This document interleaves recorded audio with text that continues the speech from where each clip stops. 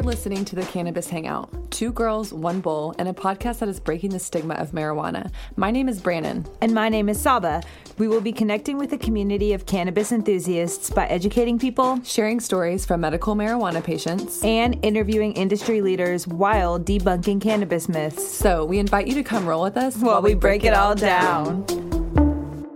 This episode is made possible by Oklahoma Medicine. We really enjoy the lavender and eucalyptus topical 1-to-1 salves, and they are such a staple product for us. I literally use their salve for everything, like my lower back, bug bites, shoulder pain, rashes, and so many other things. My favorite use for the salve is for my feet on a really long work day, and having my massage therapist rub it into my sore shoulders. That sounds so bomb, Sob. If you guys haven't tried their salve, we highly recommend it. There's more than one use for it, and the tub literally lasts forever. Retweet. Now, let's get back to the episode. On today's episode, we are interviewing offsite at a grow here in Oklahoma, and we also have the pleasure of speaking with a long-term cannabis enthusiast, activist, and grower, Carlos. Carlos has been growing underground for quite some time and recently launched his brand Charly's throughout Oklahoma. And so today, we're just going to kick it with him, hang out, smoke some cannabis, and talk about Charly's cannabis. Hey, Carlos, thanks for being on. Let's start with the basics. Where did your personal cannabis journey begin? So I think I was in 7th grade, and I went to a party, and I had friends that were a little bit older than me, and they were into like heavy metal music and kind of like Bad Influence kind of, Yeah. And they're at this party. They're like, hey, you should try this. And they brought me over like a little Coke can that had holes in it and had something that looked like dry grass on top. Ugh. And I'm like, okay, yeah. And so I remember trying it, and it tasted horrible, and I didn't really feel anything. Yeah. But I think I had a headache. That was about it. But it made me think like, well, what is that? It kind of made me seek it to try to see like, well, what can that do? So that was my first experience. Oh, wow. How old, did you say how old you were? I was in 7th grade. Okay, so one of the youngins with an early cannabis experience, Yeah. Yep. So tell us a little bit about your growing journey, your background, and how that started for you. Wow. Like, where did you grow up and everything? Yeah, so I'm originally from Texas. I was born in Texas, and I was raised in Texas. I went to high school in Arlington, Texas. I went to Bowie High School, and when I was 17 years old, I joined the military. So I went to the Marine Corps, so I was stationed in San Diego. And I went from being a kid that had never traveled, right? Like out much. I was, right. My parents we grew up with a normal family. We didn't have a ton of money. Mm-hmm. So I went from living in Texas to like experiencing Southern California. And that like really night and day, right? Night and day, yeah. And I remember when I was in the military, I would have friends that would show up with weed, like Marines sometimes, they smoke weed. They're not supposed to, but they do. And they would show up and they would have like chronic fire. And I'd be like, where did you get that? And they'd be like, oh, at the weed store. I'm like, what? The weed store? So this was like 99, 2000. Wow. And Prop 15 started 95, 96. So it sparked my interest, and then I got out of the military in 2003 and I moved back to Texas. And I was working just, odd jobs and going to college. And I remembered, hey, these people are buying this awesome weed at these stores. And what is this? And, California has legal weed. And so I just really got into the researching and trying to understand. And I started growing. I bought a light and put it in my closet. And I had, like with Mexican brickweed, you guys, how old are you guys? You guys remember that? Yes. Yeah. Pretty, you 20s, right? You guys are 20s, so I don't know if you guys... Did you guys have Mexican brickweed ever growing up? I mean, I don't think I personally consumed it, but I had seen it, whether it was around people I was close with who that's how you got weed. If that's the only thing you got, there you go. So basically I had a bunch of seeds of that and I grew it out and it was like horrible. Mm-hmm. It was like a horrible experience. And then I got a hold of somebody that I had met that gave me a bunch of seeds, and they're like, oh, I'm growing like blueberry and super silver haze and chronic and all these like super early 2000 strains. Mm-hmm. And he gave me like hundreds of seeds that he had made and all kinds of stuff. And and I planted those seeds, and I got a better light. I was like, okay, I'm going to do it better this time. I'm going to get a better light and bigger pots and better soil. And I just started doing a bunch of research. And then I found these online forums. Like the internet has so much information, right? So I found Scary. these. You can learn how to like build a bomb on the internet. Right. So there was these back in the day, like there wasn't a community like this. Everything was so underground. So how are you going to learn how to grow weed? You Google it, right? And you come up on these forums and you join these forums, and it's a bunch of people all over the world that are growing cannabis, and they share knowledge, right? And so that I became like a student of that, because I wanted to grow like better weed for myself, because I was a really picky consumer. And so I did that, went from growing in a closet to a house to garages to whole houses. Wow. And I can say these things now because it's past the statute of limitations, right? So There you go. we did that for a very long time underground. And in 2008, we were actually the first people to grow OG Kush in Texas that I know of. Wow. So, because I had friends from California, I had these forum connects, and we started growing OG Kush in Texas in like 2006. And I remember when we did that, it kind of started popping up all over the place. People started shipping it from California, but people that know me pretty well, they'll tell you that I think if we knew everybody that was in that market that was either selling cannabis or growing, nobody had that cut, And so that was kind of like, at that time, Texas didn't really have strains, and we brought like the, Bubba Kush, OG Kush, which were like the early kind of exotic strains, right? And so in 2008 or 9, we were like, it's time to go back to California. Like we just had a little bit of money. We figured it's time to go and set up our business there and start building a name for ourselves.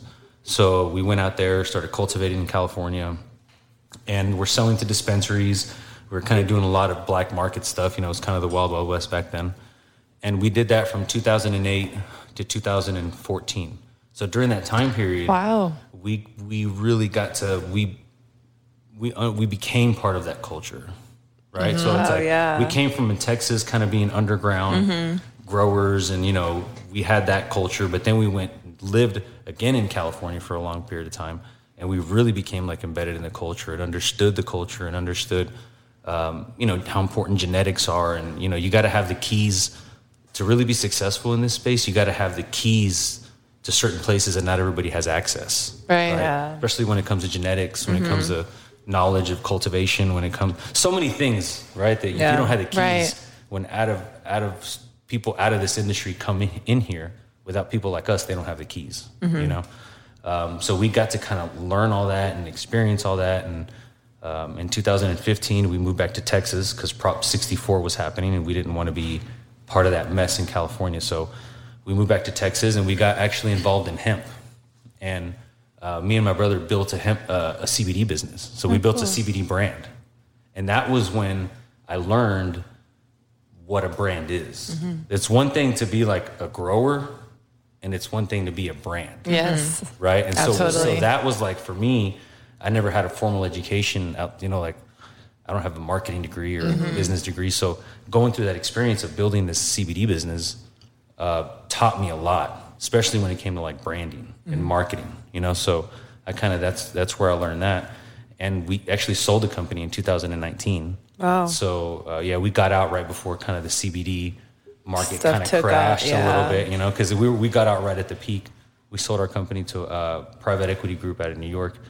And when we did that, it opened the door for us to come back and do what we truly wanted. Nice. Hell yeah. And so we bought this property, and that's when I started working on the brand, right? And like kind of our strategy, what we wanted to be, what we wanted our identity to be, who was our audience, what was our message to that audience, and how were we going to get our product and our brand in front of the patients, and how are we going to build a relationship with the patients, Right. Yeah. right? Because I feel like so many people come, growers, right, or we'll say flower brands or farms, everybody's like fighting for the dispensary.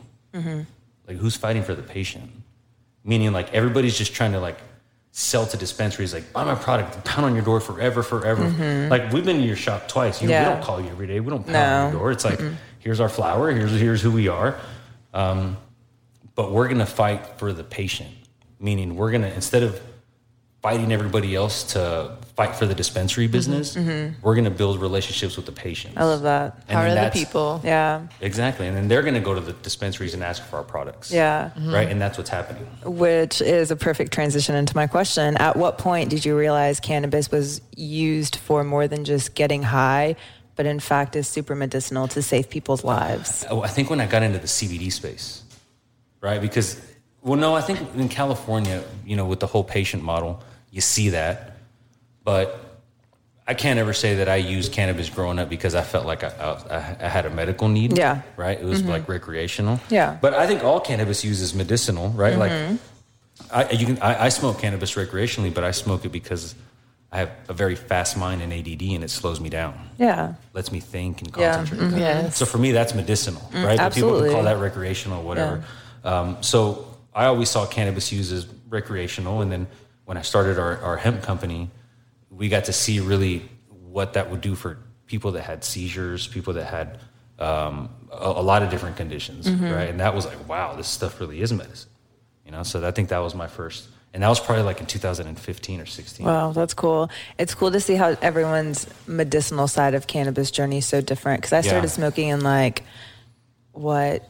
2011?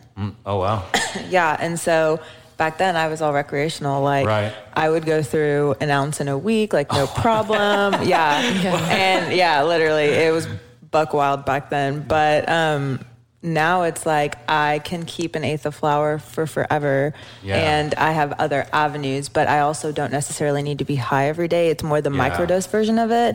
So now I'm more in tune, and it wasn't until I got into this cannabis space, being a manager of a dispensary, that I really got to figure out my journey with it. Yeah. So it's cool to see how different everyone's is, because everyone does kind of, I feel start recreational. Yeah, I think everybody does, right? For the most part, yeah. Unless you Because you're exploring in the beginning. Right. You don't really know exactly if it's medicinal for you yet. You know what I mean? There's still a lot of questions. Okay, Carla, so when we first met you, you emphasized on growing underground for a long time. Can you tell us a little bit about that time in your life and what was it like to do that back then? It was crazy. And I think that that's something that people should be really proud of. Yeah. Right? Because without the people that did that, we wouldn't be here. Yeah. Without the people that risked their freedom to create an industry, whether it was legal or illegal, we wouldn't be here. Right. And so I think there's a level of credibility that gives people, and it should reflect in your quality of your product. Right. Yeah. Right. That should mean, in our case, what I want that to mean to the consumer is the patient is we've been doing this a long time and we know what really good product looks like. Right. All right, guys, let's take a second to talk about the flower we've been smoking on recently from Charly's Cannabis that's grown here in Oklahoma. Saab, tell us what you think. The Chemical Sunset and Star Pebbles has been such a delight. From breaking it down, rolling it up, and smoking it, it's all been a really great experience. I hands down would totally have to agree with that. They have both been really great, happy headspace type highs that I've really been enjoying. I could not agree more, Bran. They'll be at the Sesh July 17th, so be sure to grab a ticket and stop by and see what they're all about. Now, let's get back to today's episode. Yeah, well, when we took a break in 2015, we transitioned to hemp. Yeah. But we were still touching the plant. Which is, it just wasn't. Just a different aspect. And it was a whole other, when we started doing that, that's a whole other thing we can talk about, is horticulture meets agriculture. I can show you guys videos of 100-acre grows that we, we're working with our contract partners on, that we, invested in and we're using for our material. And basically we're, got to determine what kind of genetics were grown and all that, right? And we got to participate in the grow, and it was just so crazy seeing horticulture meets agriculture. That is crazy. Horticulture is hobbyist, indoor, and even larger scale indoor is still horticulture. When you're growing on 100 acres, that's agriculture, and the same things, they don't transition. You know? But to your original question, what was it like growing underground? It was scary at times, but it was exciting and it was rewarding. Yeah, you're always on your toes. Always on your toes. It was, especially doing it in Texas, you're really risking the biscuit there. Yeah, absolutely. So I think you should talk to my son. I think he probably has some pretty interesting stories about. Okay, he kind of started to tell me some at the dispensary, but then he was like, "Wait, I'm just gonna let my dad tell you because I don't know what all he wants me to say and what he doesn't want me to say." And I was like, "Way to watch yourself." Yeah, he knows. I mean, I had my son when I was 18 years old. Oh wow. Yeah, so when I got out of the military, I was 21, 22, and I was in immediately after that I was in the weed business. Right, it started real small, but that's what I did. And I mean, there were times, I think there was one time when he was a little kid, and I told him, I was like, "Don't go into the bathroom," and he's like, "Okay." And then recently, 5 years ago, he's like, "Hey, Dad, remember that one time you told me not to go in the bathroom?" I was like, "Yeah." He's like, "Well, I went in there." Well, duh. And I was like, "Well, what did you see?" And he's like, "Trash bags full of weed." Trash bags. So I think he has memories like that. Yeah. Right? And I think at some point, you just kind of becomes normal. Absolutely. So as a family, it became a really normal thing. Which is really cool because now y'all are doing this as a family. Right, and it's super normal to us. Yeah, which that's is how really cool. it should be. Yeah, because it's only. I mean, it's like, I think that you hide things from your kids that are bad. Yeah. Like if I'm doing something bad, I don't want my kid to see me. Mm-hmm. But if I don't think it's bad, why am I hiding that? I'm going to give the perception that it's bad. Yeah. 100. Breaking the stigma straight up. Yeah. So you've always grown your own cannabis, and now that you can grow legally, do you feel like your methods have improved / you have access to more things that you're able to legally do your own thing have, get your hands on? 100%. I mean, even walking through the grow with you guys, and I was telling you guys about the technology that we use, and the sensors and the monitoring and the substrate monitoring and collecting data, right, and using data. Back 15 years ago, there wasn't none of that stuff. And even if there was, you didn't want to leave that somewhere where you could get busted. Yeah. It's tracked back to you, and it's has your IP address on your laptop. That didn't exist, right? It was it's crazy. It was completely different. You grew by feel. You grew because you could. Good growers, they speak to plants, and that's a weird thing to say. No, it's not. It's not. We've heard that a lot. Yeah, I tell my nephew and my son, and my brother too, who's my business partner. You have to be a plant speaker, right? And if you listen, the plant's going to tell you what you're doing. And what it wants. It's going to tell you when it's not happy. It's going to tell you when you overfed it. It's going to tell you when it's not happy, right? And so you just, after a long period of time, you learn the plant's going to express itself in a certain way, and you start associating that expression means this means that. Yeah, and I can walk into a room, and I'm a grow room, and I'm a human sensor. Yeah. I'll be humidity's too high, temperature's too high, leaf surface temperature's too low. That's your cool. EC is low. Yeah. Your plants are light stressed or heat stressed. You know what I mean? There's not enough wind circulation in here.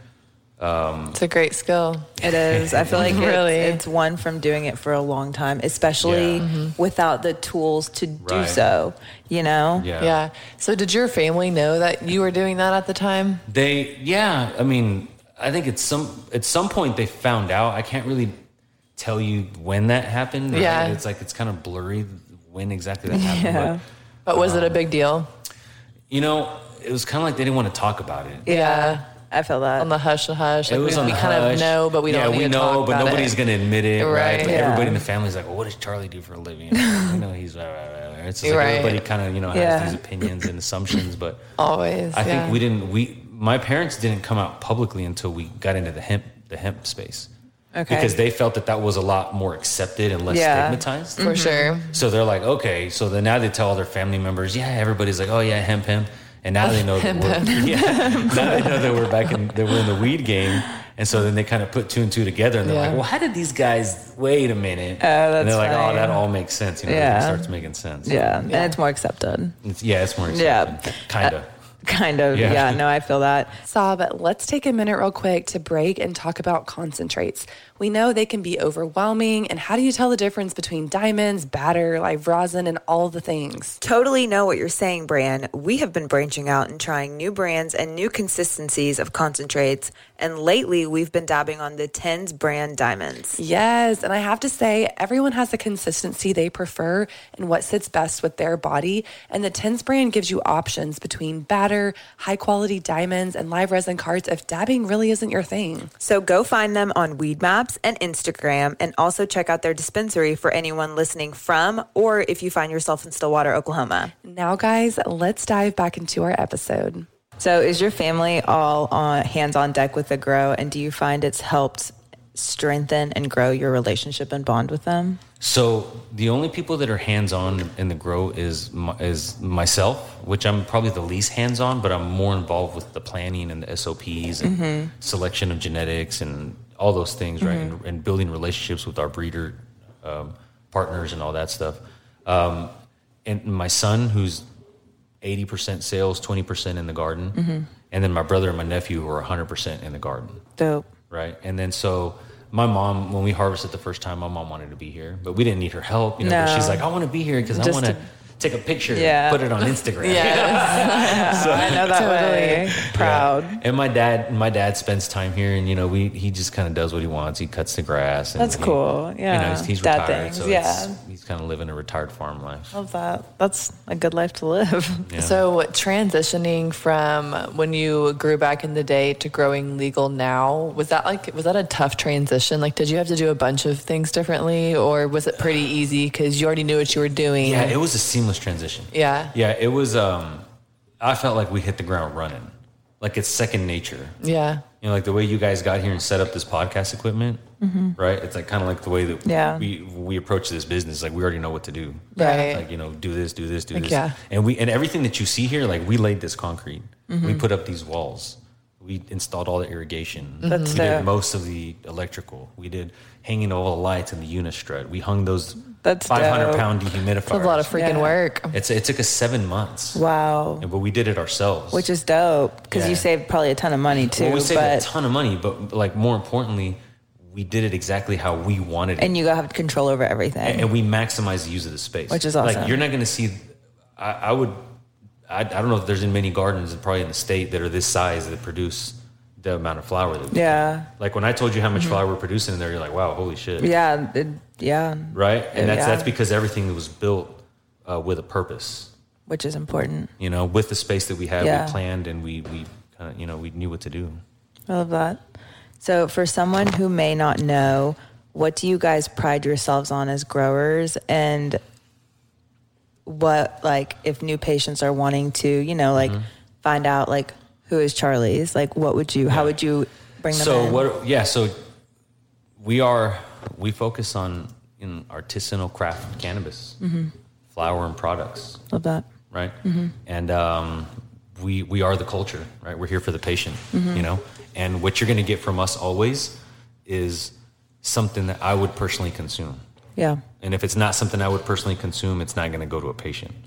So sometimes that creates conflict when it's business, numbers, financials versus quality of product. Right. And we would rather take a financial loss on something than to put a subpar product out onto the market. I appreciate that. Yeah, I do too. So if you get a product from us, it's going to be quality. It's going to be grown. It might not be your cup of tea. You might say, this terpene profile is not my thing. Right. To each his own always. Yeah, or maybe this strain that you have is a little bit louder than this strain or whatever the case, but the way that the flower is grown and the attention to detail and how it's harvested and flushed and treated and it's clean, right? All of our stuff always tests clean. We don't use any pesticides here. Everything is done. We don't spray anything in flower, right? We in veg, our nursery, which is in the other building, we only spray in the nursery, and we spray with all organic stuff, which usually is just water, soap, some type of essential oil, like a cinnamon or a garlic oil of some sort, and alcohol. And that's all we spray on our plants, Interesting, yeah. And micronized sulfur, which is organic because it kills powdery mildew.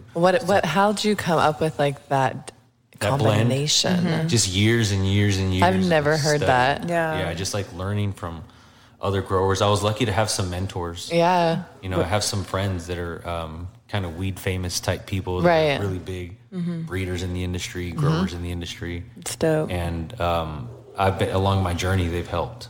As far as education, yeah, for sure. That's you pick up tips from other growers and you kind of make it your own. Make it your own, exactly. That's cool. So we know people are big on genetics. Is that something you guys like to focus on? Yeah, genetics are huge. I mean, I have 17 years worth of relationships in this space. Okay. With breeders, right? So we have relationships with some of the biggest breeders in the industry, and I have 2 decades worth of collection of genetics that we're going to be bringing out to the market. That's wow. The way that we like to do things is I want to grow one strain at a time in our rooms, right? And dial that strain in and then rotate them out, right? So like we wanted to come to the market with like Chemical Sunset because it's a very unique profile. And it's not, I haven't seen, other people claim to have the strain here. I don't know. I don't think it's our pheno. I know it's not our pheno because we've never released any cuts, but the profile on it is, cheese, orange, Skittles, and gas. That's kind of what I think. Yum, it is, yum, right? yum. So we wanted to come to market with something that we know would do well. And then we're rotating in Apple Mac, which is triangle. So yeah, Apple Mac is what's coming in next, and that's what you were smelling a little bit earlier. I gave you a jar of that's triangle mints crossed with what is that? Triangle mints crossed with Mac Capulators Mac 1, which Mac is like big in Oklahoma. Everybody talks about Mac, right? So it's triangle mints, which is basically triangle kush crossed to cookies, crossed to this Max cut, and it's fire. So are you guys always going to do like one strain at a time in the room? And if so, what draws you to that? Because I also haven't ever like heard that from someone else, just doing one strain per room, and like normally a few strains. I think most people are like, they want to grow a ton of different flavors because they're like, well, the market wants flavors, and I know that the market wants flavors. Okay, yeah. But the market also wants a brand that it can rely on for consistency. That's important. And if you focus on one and at a time. if you focus on one at a time, you're gonna put out fire. Yeah. Right. It lets you dial that strain. And that allows you guys to feel better and like more confident about what you're doing. And it's seasonal, and it's like Sam Adams. Like right now, Chemical Sunset. You better get it because it's gonna be gone, and we're gonna put it up for a year. Yeah. You're not gonna see it. That's kind of cool though. It's limited like time. shelving. Yeah. So, and then we're gonna have the Apple Mac, and then after that, we're rotating an apple fritter. And then after that, I think it's going to be like strawberry nerds or something like that. Oh, yeah. So we have, you know what I mean? So like rotate and then make people miss that flavor. Like, oh yeah, last year we had the strawberry nerds. They need to release that again. Yeah. And I feel that way about some strains for sure. Yeah. So what would you say that people can expect from you guys in the foreseeable future? I think you can expect us to, we're going to come out with, products that are unique and are special and are very high quality, so you're going to see us collaborate with some of the state's best, extractors and processors to make, Charly's collab live rosins. Right? Yeah. We're coming out with our hand roll missiles, which are getting into production. We'll have those in probably 3 to 4 weeks. And, I think we'll have very unique offerings and a very craft product always that people can count on. Yeah. Right? So like every couple of months you can count on it's going to be a different flavor, right? And it's going to be, there's going to be some kind of live rosin from that. Dope. Some kind of hand roll, right? Pre-roll with that, and then flour, So it's like a what am I trying to say? I like how like a dynamic. Yeah. I like how it's very specific though. Yeah, very specific. And the cool thing is that, we already have a lot of really cool dispensaries, awesome dispensaries that we're working with already, that we're going to be working with. And, the big thing that we want to do is create that relationship with the patient, right? So you're going to see us all over the state in our pop-ups. Every time that we have a pop-up, we're going to do something cool for the patients that are there that day. Yeah. We might do limited drops at certain dispensaries and, do, T-shirt giveaways or whatever the case all the may fun be. stuff to get people involved. Yeah. So kind of like what we did at the sesh, right? Like and we're doing the sesh again this month. Oh, nice. And this month we're gonna I haven't announced this yet, but I'll tell you guys, we're gonna give away a Puffco Peak and 2 grams of live rosin. Dope. Right. Nice. And then we're having our joint rolling contest, but this time we're gonna have our own section with tables with black cloths on them that are branded, sick. and then have red velvet ropes around the table to like make it a whole official thing. Yeah. And then I have a bucket hat, a camo bucket hat that says Missile Commander. That Larry the Weed Man's gonna wear because he won it. And then a championship belt that says Missile Commander. All out. Like the winner gets to have that until they are beat. Oh, okay. Right. So we're trying to do cool stuff like that, Yeah. And we're having a so this is something real cool that we're doing is we're having a party probably at the end of August, beginning of September, and it's going to be like an invite-only party for dispensaries and bud tenders, for purchasing managers and bud tenders. And we're gonna like roll out the red carpet. You know, like we're gonna have a really dope event. I don't want to ruin it and tell you guys what all we're doing, but I'm kind of known for throwing pretty cool parties. Okay. I kind of go over the top sometimes. Okay, noted. So it'll be maybe like 150, 200 people that we're going to have. Dope. Private invite, really low key and exclusive. And these people are going to be able to come and really get to experience our brand. Cool. And what it's all about and have a good time. That's awesome. I dig it. We love Live to hear reggae it. band. Heck yeah. It's going to be dope. I love reggae. I know. We love to hear it.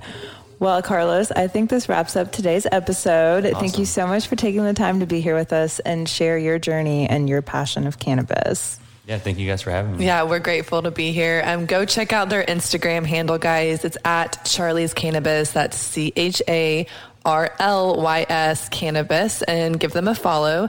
Is there anything you'd like to add before we hop off, Carlos? No, just thanks to you guys. Yeah, thank you. Everybody else out there, thank you. Yeah, thank you guys for listening to today's episode. And as always, Brand, stay medicated.